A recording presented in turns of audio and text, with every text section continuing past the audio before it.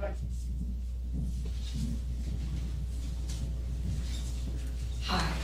I was asked to just give a quick hello and Merry Christmas to all of the folks who are watching on the live stream currently and who could not be with us this evening. So, John unveils the mystery of the Incarnation.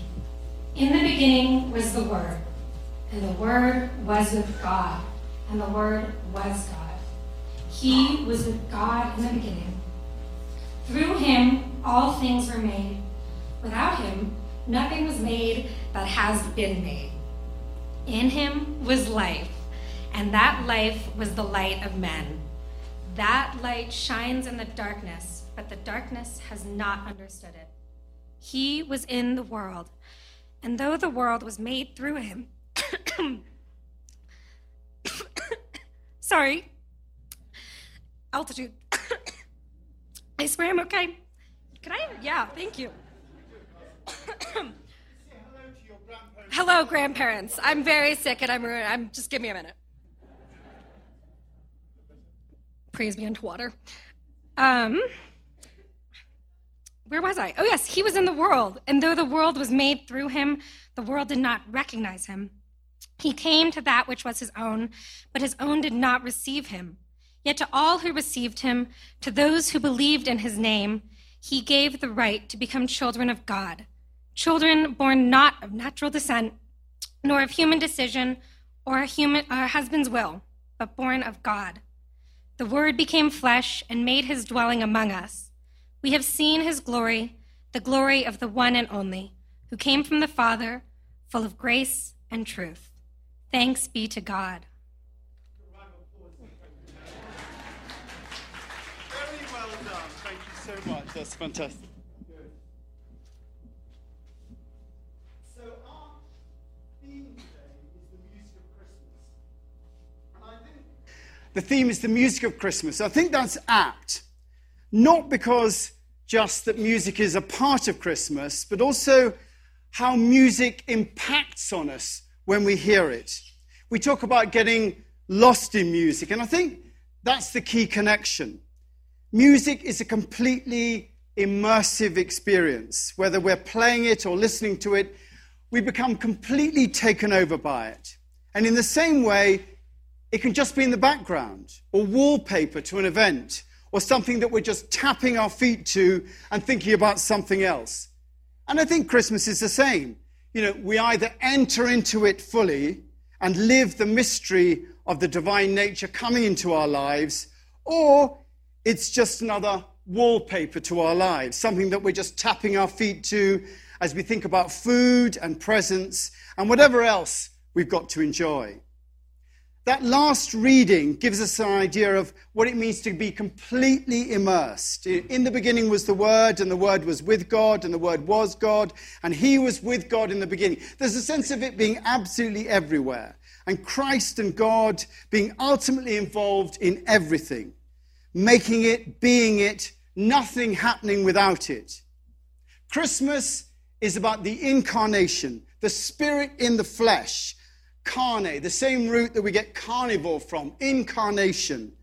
And that's what it's about. We're asked to live that in our lives, to fully have our spirit inhabit our flesh and really live in the present moment.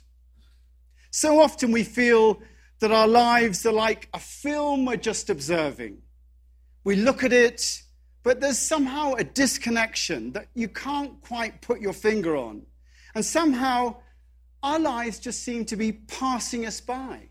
The hours, the days, the years, and it gets faster and faster. Those fantastic lines from Pink Floyd's Dark Side of the Moon. Tired of lying in the sunshine, staying at home to watch the rain.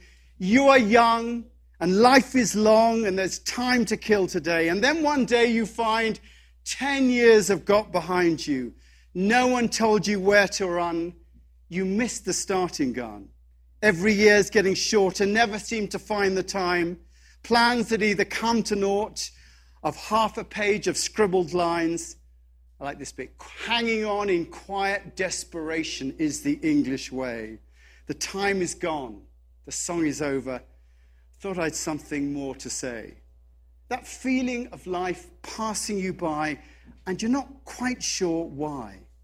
Well, the reason is that we're not really entering into our lives in that immersive way that reading suggests. And to do that, you have to really be in the present moment. You have to break that fourth wall. Anytime you want, you've got to break that wall simply by honoring that present moment and the thanksgiving and gratitude for what we have in front of us. And at Christmas, it's especially easy to do that because we've got family and friends, where we live, what we have, all this now, the beauty of this Christmas. To soak it in, to allow yourself to be fully involved in it. The moment you do that, you actually enter into a different dimension. Being fully present breaks down the wall between you and your life. And suddenly you're there in 4 dimensions, fully alive, feeling the beating of your heart, the breath in your lungs, feeling the air on your skin, the sight of what's right in front of you, the sound, the smell, the taste in your mouth.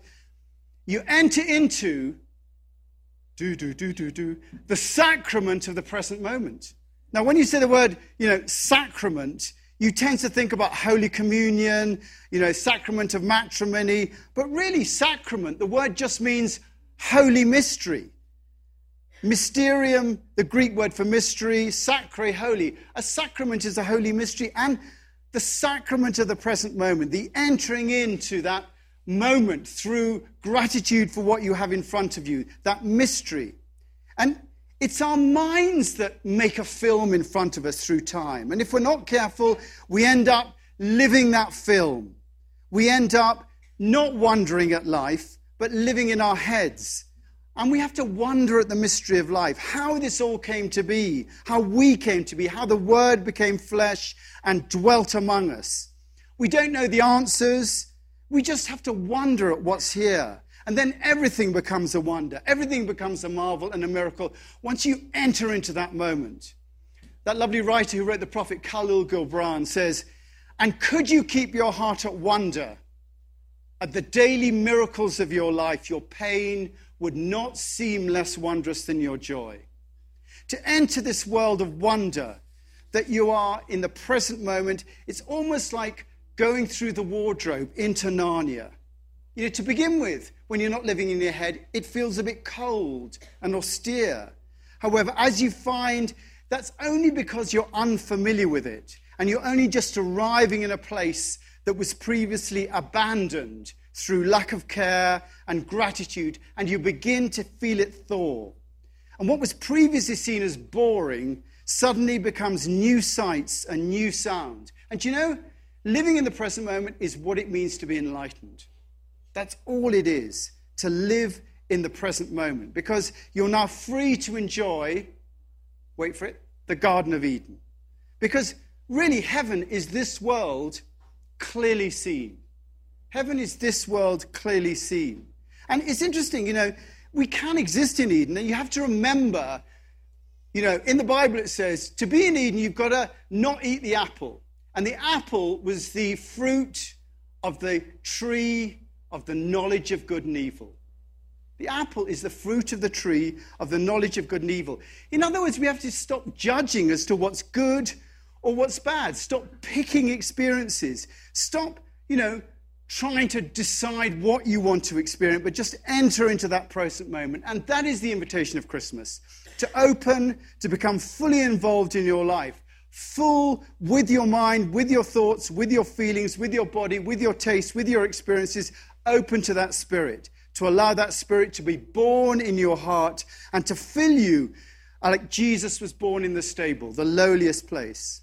As Meister Eckhart, the 15th century mystic, says, "What good is it to me if Mary gave birth to the Son of God 1400 years ago if I do not give birth to the Son of God in my life today?" So this Christmas, open your hearts and your minds and your body to that present moment and allow that Spirit to enter in and to make it complete. It'll be the best present you've ever given yourself at Christmas.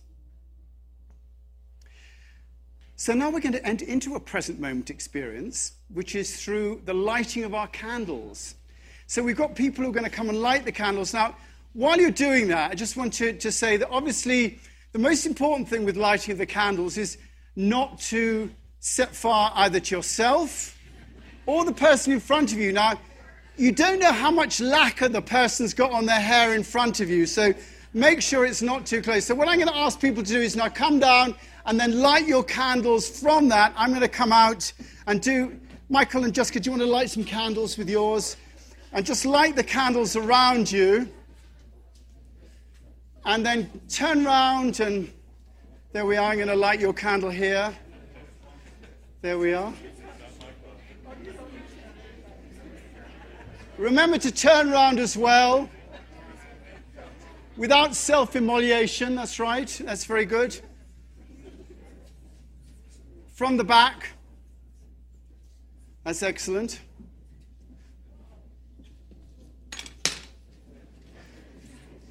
Now, how are we doing?